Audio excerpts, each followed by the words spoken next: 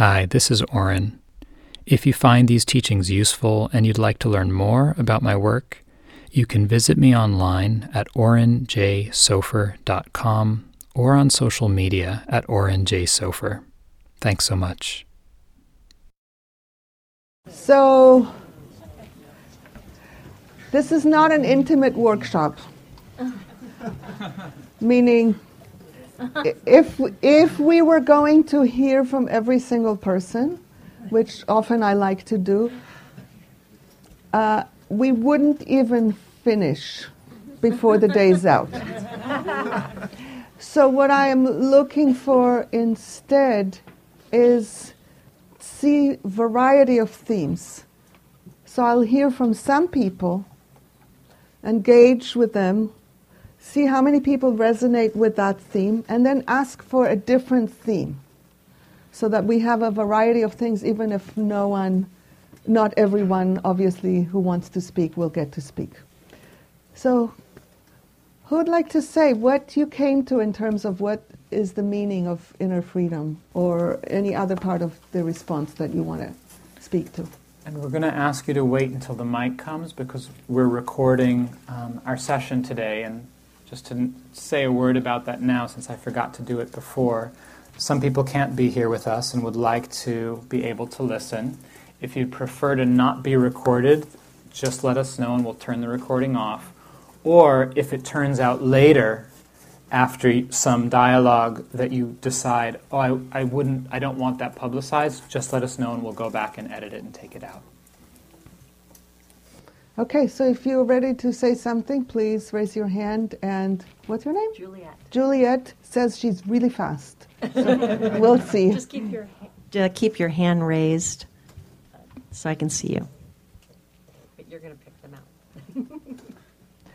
out. There's no picking. No one is saying anything. Okay. Okay.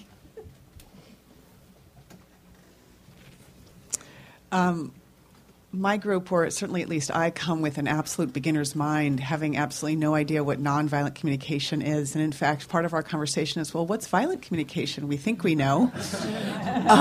And so I can't speak to necessarily inner freedom, but I can certainly speak to hoping to learn the basics today. And thank you. The basics of what? Violent and nonviolent communication? Inner freedom? So I can assure you that this is not what you're going to get today. Meaning the focus of today is not at all about communication. The focus on today is entirely on inner work. Now, the magic is you do your inner work, it trickles out into your communication. But my overall belief in trickle down anything is pretty shaky. So it's a whole new separate thing to learn how to translate that inner reality into ways of speaking with people. But that's not the focus for today. All good. Okay. Anybody else here was hoping to learn about communication? Okay. I want to say that if I would absolutely not be offended if you choose to leave and not stay here, because ordinarily I like to, work with everything that's in the room, but this is such a different focus that I don't know how to bring the two together. So be my guest if you want to leave. And we'll be offering other resources if from the inner work that we do today, you're interested and motivated to learn some of those tools to translate it into the communication. There are many opportunities to do that, and we'll talk about that at the end of the day. And there's information out if you decide to leave before then. Okay, anybody else? Something about inner freedom, please. Well, to me, inner freedom is knowing and accepting myself with compassion. So a piece that you see that contributes to your inner freedom is being able to accept yourself with compassion. How does that contribute to freedom? What's the freedom that it gives you? Well, I see the lack of freedom as being the filters and the sort of the prison I'm in when I'm not clear. Okay. So that it drops away those prison bars and I'm open. Yeah. So there is a quality of being able to sit in a ground of compassion and acceptance that by itself frees you up from so much junk. How many people relate to this theme? Great. Another theme. Any other themes that are in the room? Here.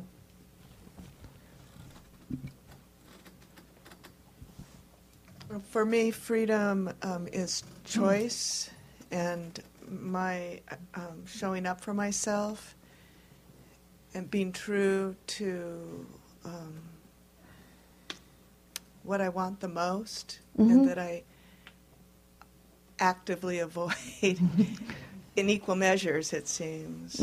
So I want, Yeah, so hold on to this because we might engage for a moment. So what I'm hearing in you is that you really want to respond, to choose how you respond based on what's really true for you.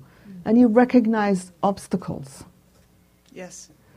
I'm curious how many other people resonate with this idea of inner freedom as choice of how you respond. Yeah. And how many people are aware that you have obstacles along the way? Oh, yeah. Okay, thank you. Any other themes? Here?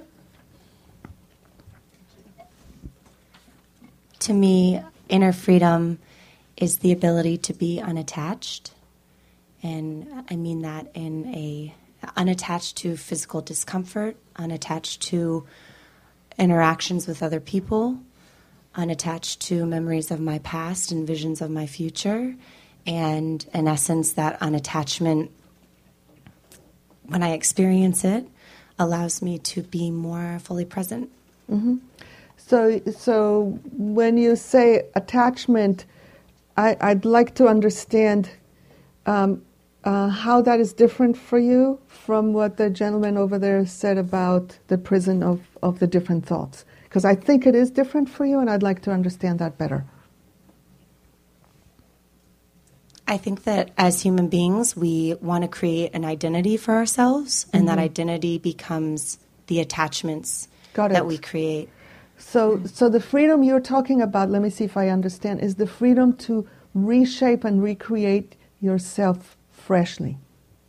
At any given moment. At any given moment, yeah.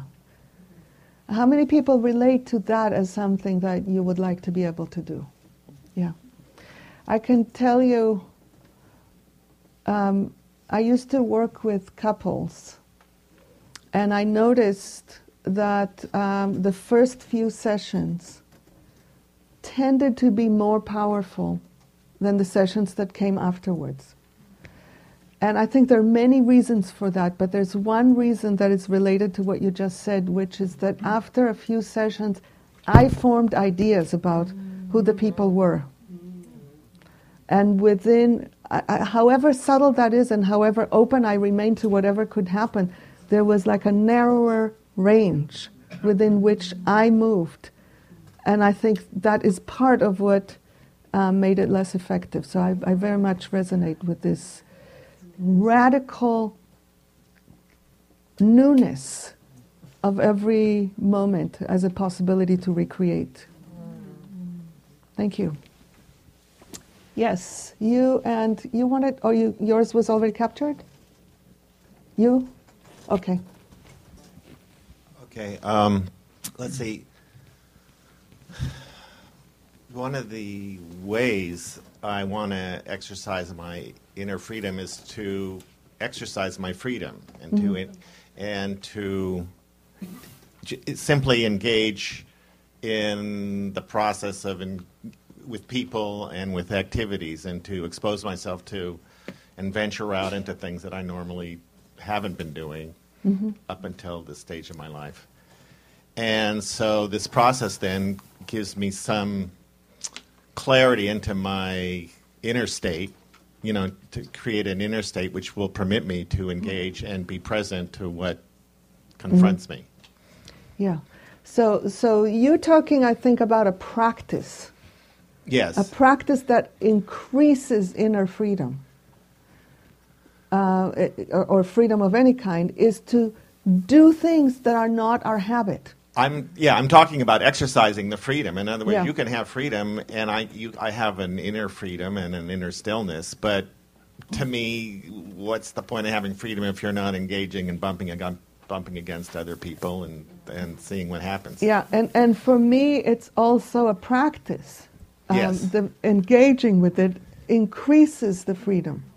I agree, yes. If we always do what is familiar and comfortable, we are not likely to learn very much. Well, that's the practice that I'm been Conversely, trying if we venture too far, we'll go into the alarm zone, and then we will traumatize ourselves and not learn very much either.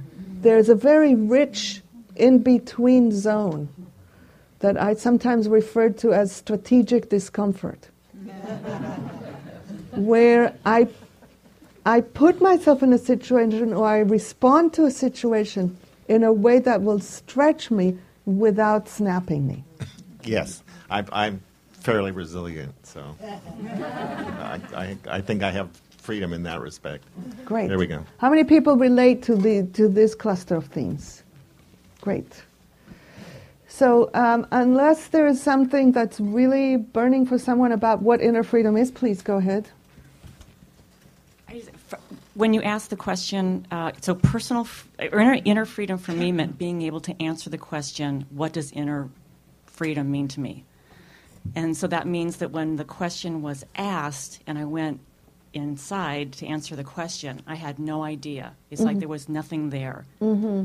And so inner freedom to me would be to be able to know myself well enough and to be able to access that place where I could actually answer that question.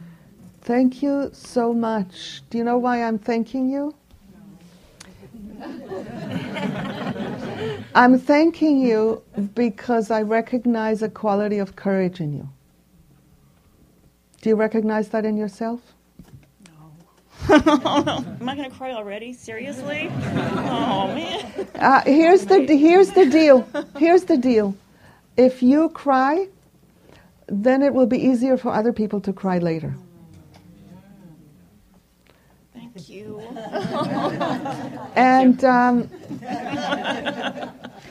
And you are pointing to something of great significance. And I want to speak to it for a moment, which is, and I'll start by asking a question. It's a trick question. How many of you, as you were growing up, were encouraged to know what you want and act on it? Look how few. Look how few. For the most part, we are raised to know what is right and what is wrong, which is external to us. What is good and what is bad, what is normal and what is abnormal, what is appropriate and what is inappropriate. All of these things are external to us. When we're raised in that way, our ability to know what is true for us inside atrophies. And you are surfacing that. It's like, how can I respond to a situation in a truthful, free way when I have no idea what the truth actually is inside of me?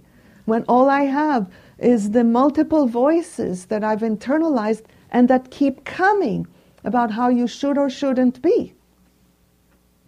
So that's why I'm thanking you, is because you've surfaced such a deep aspect of what prevents us from having inner freedom. Do you get now why I'm grateful to you? I do. Thank you. And because you are willing to expose yourself in this way, I have confidence that you will move in the direction that you do want, because you want to know what is true in you. That's something that you can know. That's like your...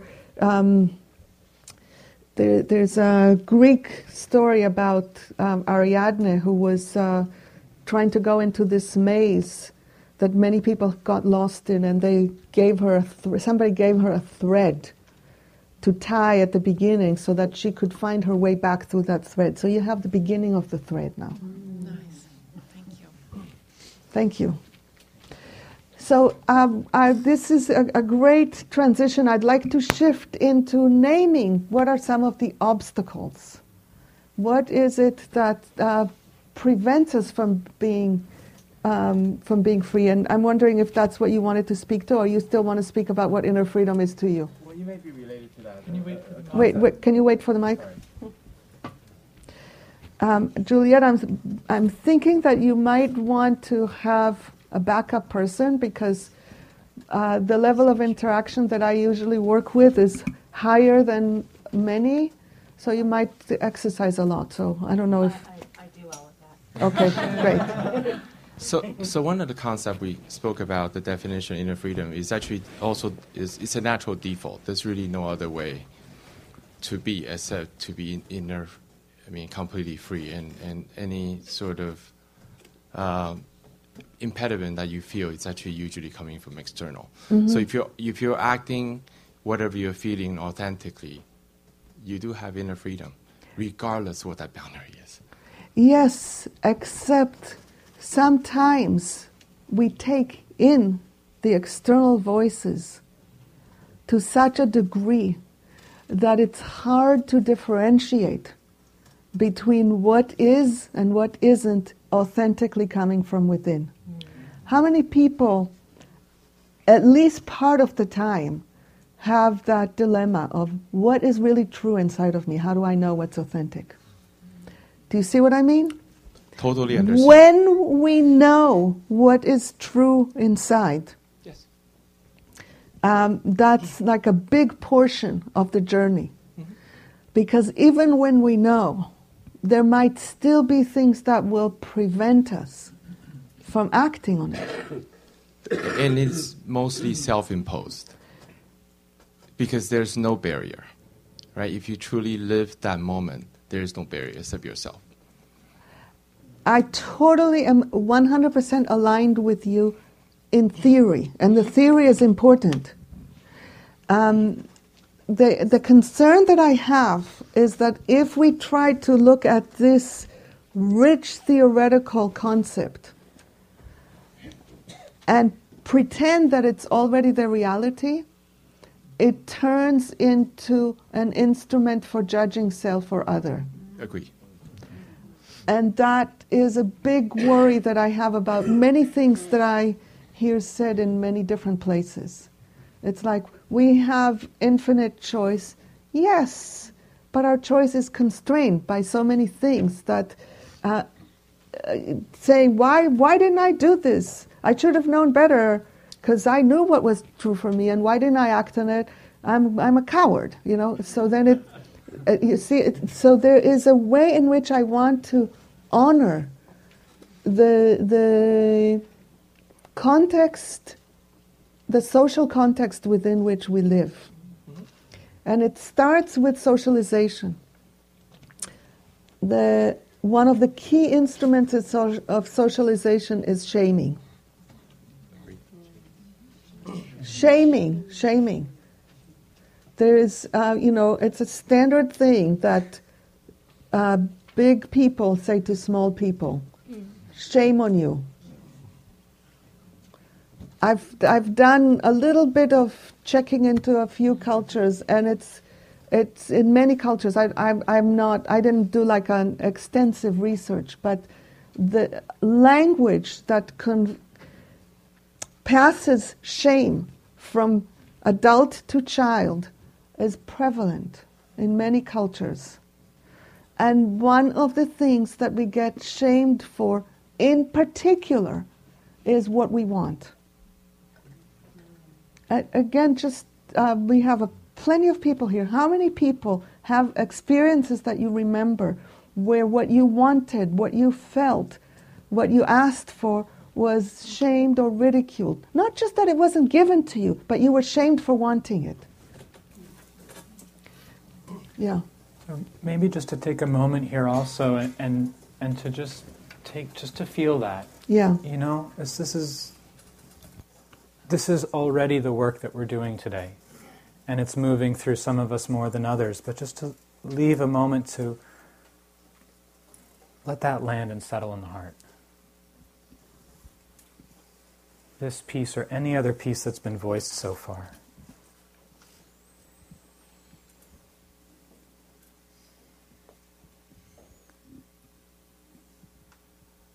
And to both feel the emotions that are present and this thread of the knowing that there's a way through, that there's something deeper, that there's something clearer, that in our own way each of us are in a stream of and moving towards. So we hold both.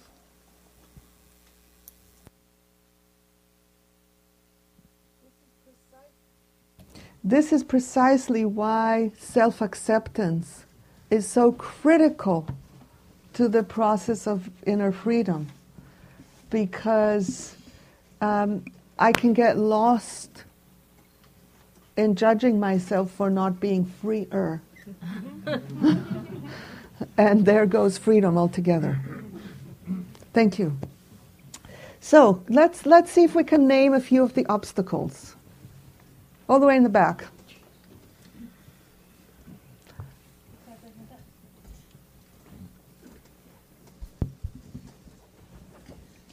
Thank you for being here today and for allowing us to tie some of our inner work with outer obstacles. For me, that I'm going to connect this back to the inner freedom part too, which is the freedom to know inside, to believe that nobody needs to remain in a context or a relationship where there is repeated oppression or abuse. And so I'd like to talk about that as an obstacle, is how do you be authentic and fully free within yourself so that you are standing up for yourself and standing also against destructive behavior. And you've already done the empathy and you've already done all the other kinds of NVC things. You need to go to the point now where it's like what a good police officer or a protective force would do. So I'm a little bit confused about how you relate that to inner freedom. Can you help me? Yeah, thank you. To me, there's a gentleman earlier referred to the idea of being in a prison, right? I think that if somebody else's behavior has created a response in you, I know that's not very NVC appropriate to say it that way, but if you find a response where you feel that you're not free. Can you pause for a second? Because I'd like you and everyone else to listen to the tragedy of what just happened. Oh. And the tragedy of what happened is, and this is part of the slippery slope of growing up in the cultures that we've grown up in. The idea of right, wrong, correct answer, appropriate is so prevalent that learning NVC is superimposed on top of it, and then you think that there's a right and a wrong way to do NVC. Yep. So I'll tell you my kind of like flip response to that. The only way to get NVC wrong is to think that there's a way to do it right. And the only way to get NVC right is to know that there's no way to get it wrong. Cool. Thank you. It's just about practice and seeing the results and learning. It's a research project. It's an ongoing research project to see what works. Yeah. Sorry, but what is NVC? Nonviolent communication. So back to the issue and how it relates to the inner freedom is the idea that somebody has the right to meet their own needs, and this connects with what you were just saying about being shamed, and that you have to have self-acceptance of your own needs and of your own right to meet your own needs, regardless of how somebody else is going to act out in response. So I think that where I see the connection, and tell me if this speaks to you, is you want to have the freedom to release yourself from circumstances that are truly not working for you. Absolutely. Instead of thinking that as a good person, you're supposed to stay there and work it out. Ding, ding, ding, ding, ding. Yes. Thank you. Got it. Yes, there is a trap of niceness that I think Buddhism, nonviolent communication, and any inner discipline needs vigilance so you don't fall into that trap. Because you learn equanimity in Buddhism, let's say, and you can fix my Buddhism if I'm off track here, and then you can delude yourself into thinking that equanimity means that you're supposed to stay in a situation that's really not working and make it work for you. Or you can learn nonviolent communication and think that empathy means you stay with the person instead of, and this I can speak with authority, yes, you can leave the situation. For me, inner freedom is leaving the situation with care for the person who is doing whatever they're doing. Even as you leave, you hold care in your heart for them. That to me is the attainment. Because if I get mobilized to leave through judging the other person, I'm not free as I'm leaving. Is that making sense? Yeah. It's a hard discipline. Yeah. And ultimately, and this is where this right-wrong thing falls apart, I would rather you left with judgment than you stayed there trying to work on not judging. Okay. But then once you leave, I would want you to then work on releasing the judgment so that you can have your heart open to this other person, not altruistically, for your freedom. When my heart is open to another person, and the more people my heart is open to, the freer I am. Because then I'm not reactive. And this, for me, is the essence of inner freedom, is to be able to choose how I respond to whatever happens. To really be able to choose and to have that choice arise from the deepest layer of what I know that I want. And in that deep layer, my faith is that A, we're all one, and B, we cannot possibly want harm for another person at that level. Mm-hmm. Or for ourselves. Yeah. Thank you. Thank you. Other obstacles that people recognize. Over there, I just noticed that the way that this thing is situated is somehow the room is not evenly spread around this, so I need to compensate by looking actively to find people from this side who want to speak. Thank you so much. Hi. Hi. Good morning.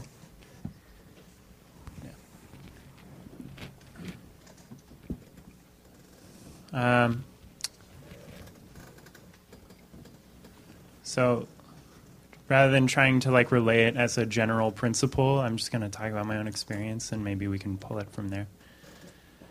And then I guess sometimes I see echoes of my own experience elsewhere, and then that I react to that as well in others' lives, and there's a lot of anger. So I'm transgender, and I use she and her pronouns. So and you what? I'm referred to as she and her. I rush over that sometimes. So it's difficult for me to maintain homeostasis frequently in a society that pretends that there are only two genders. So, for example, going to the bathroom is an obstacle on a pretty much daily basis because I both have to. I don't identify as male or female, even, and I have to choose, a box, literally, an architecturally designed box to go into, and then I also have to think about whether I'm going to manage the expectations of other people in that box who are reacting to me or not, and and prepare myself. And then that also just leads to a lot of physical discomfort of my bladder being in pain because I'm like avoiding going to the bathroom, or spending, and then also rage that I have to spend all this time thinking about this, that my spoons or my Pomodoros or my 20 whatever minutes are going into this instead of like planning my weekend or whatever. And then also, yeah, so it's just this like constant reminder. Mm-hmm. And that's just one example of many things that then I have a very strong reaction of rage, and I want to like, and that's another thing to like manage, I want to like throw my office chair through the window because I'm just sick of it, and then I have this spiraling reaction to my own reactions, but it does feel frustrating because it's structurally instigated. It's not just like, I have to pee and I have to deal with this and it doesn't feel right, and I imagine that it feels similar. Like if I want to go shopping and, there's and I have to deal with that there, and just like, the day-to-day microaggressions like that are built in Mm-hmm. to like our buildings and everything. And I imagine that many people experience this, who are of identities that are structurally invisibilized or assaulted or manipulated, and I see those as an ally to identities that I'm not, racial injustice, Mm-hmm. able-bodiedness and things like that. And the more I accumulate of my own frustration, the more those things enrage me, and it takes a lot of energy, and it also stops me from peeing, which is like more discomfort, so it's hard to take care of my body and also like of my sense of justice. And I'm really appreciating that you're bringing this up for two reasons. One is it's so vividly clear what the struggle is, and the other, it's an opportunity for me to talk about structural realities and how they relate to inner freedom. And there is a little paradox that I want to speak to. It's not specifically about your situation, it's just about the reality of how inner freedom relates to structural limitations. And here's the paradox. The paradox is when our external reality is limited, the only freedom that we can have is inner freedom. On the other hand, when our external reality is limited, it is harder to achieve inner freedom. Because the struggles take up more energy. And you described one kind, and you alluded to others. There are multiple ones. And all of us have an experience of this because all of us were children. At least, so I believe, especially about you.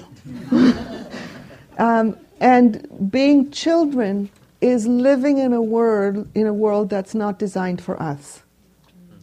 Fundamentally, the experience of childhood is a temporary, extended visit to a world that is not of our choosing, of our making, for our needs, for what works for us. So we all know how hard it is to be free as a child.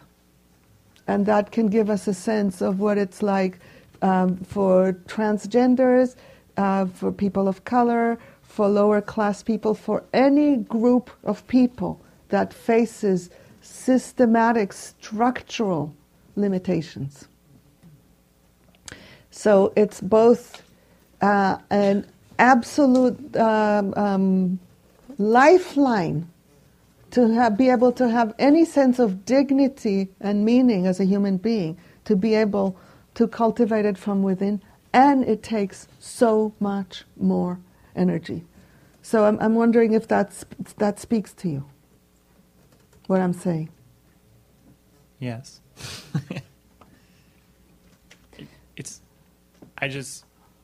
It feels so unfair, and I get angry at But there's also like a trap. Another trap seems to be to assume that there's no point in asking for help because no one will help me anyway.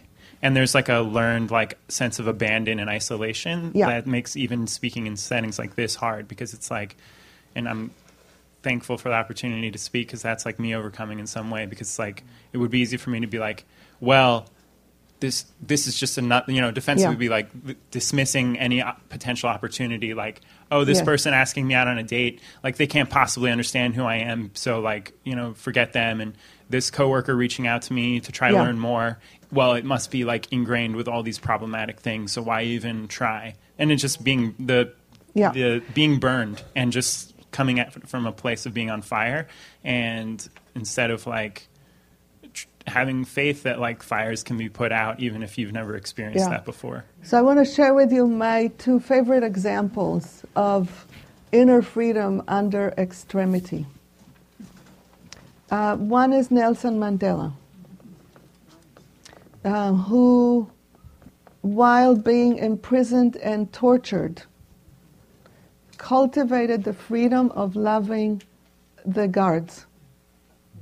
One of his guards became a close enough friend that he honored him at his inauguration. I don't remember the specific details, but that. Now, why am I sharing this? Not so that we could all flagellate ourselves for not being another Nelson Mandela. It's because, for me, knowing that something is humanly possible gives me motivation and inspiration to go as far on that path as I can. And the other one is less known. Her name is Etty Hillesum. How many people have heard of her? Etty was a contemporary of Anne Frank, lived in the same city, wrote a diary at the same time, but was about 10 or 12 years older than her, although they had the same fate. And Etty kept a diary for 2 years, which documents the process of a person finding more inner freedom progressively and exponentially as the world is closing in on her from the outside. It is breathtaking. I'll quote two things that will point to it. One is she was in a transitional camp for a while and then went on to Auschwitz and dropped a card from the train.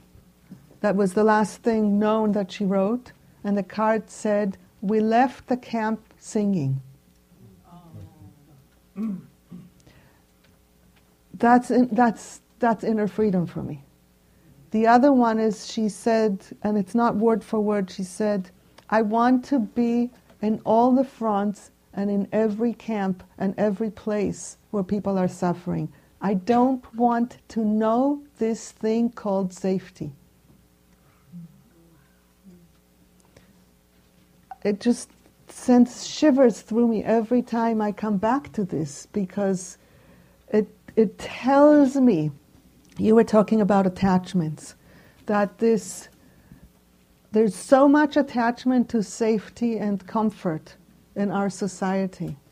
Safety, comfort, convenience, which are all illusory in my mind, that we compromise our freedom for that. So I am wishing you freedom from the anger.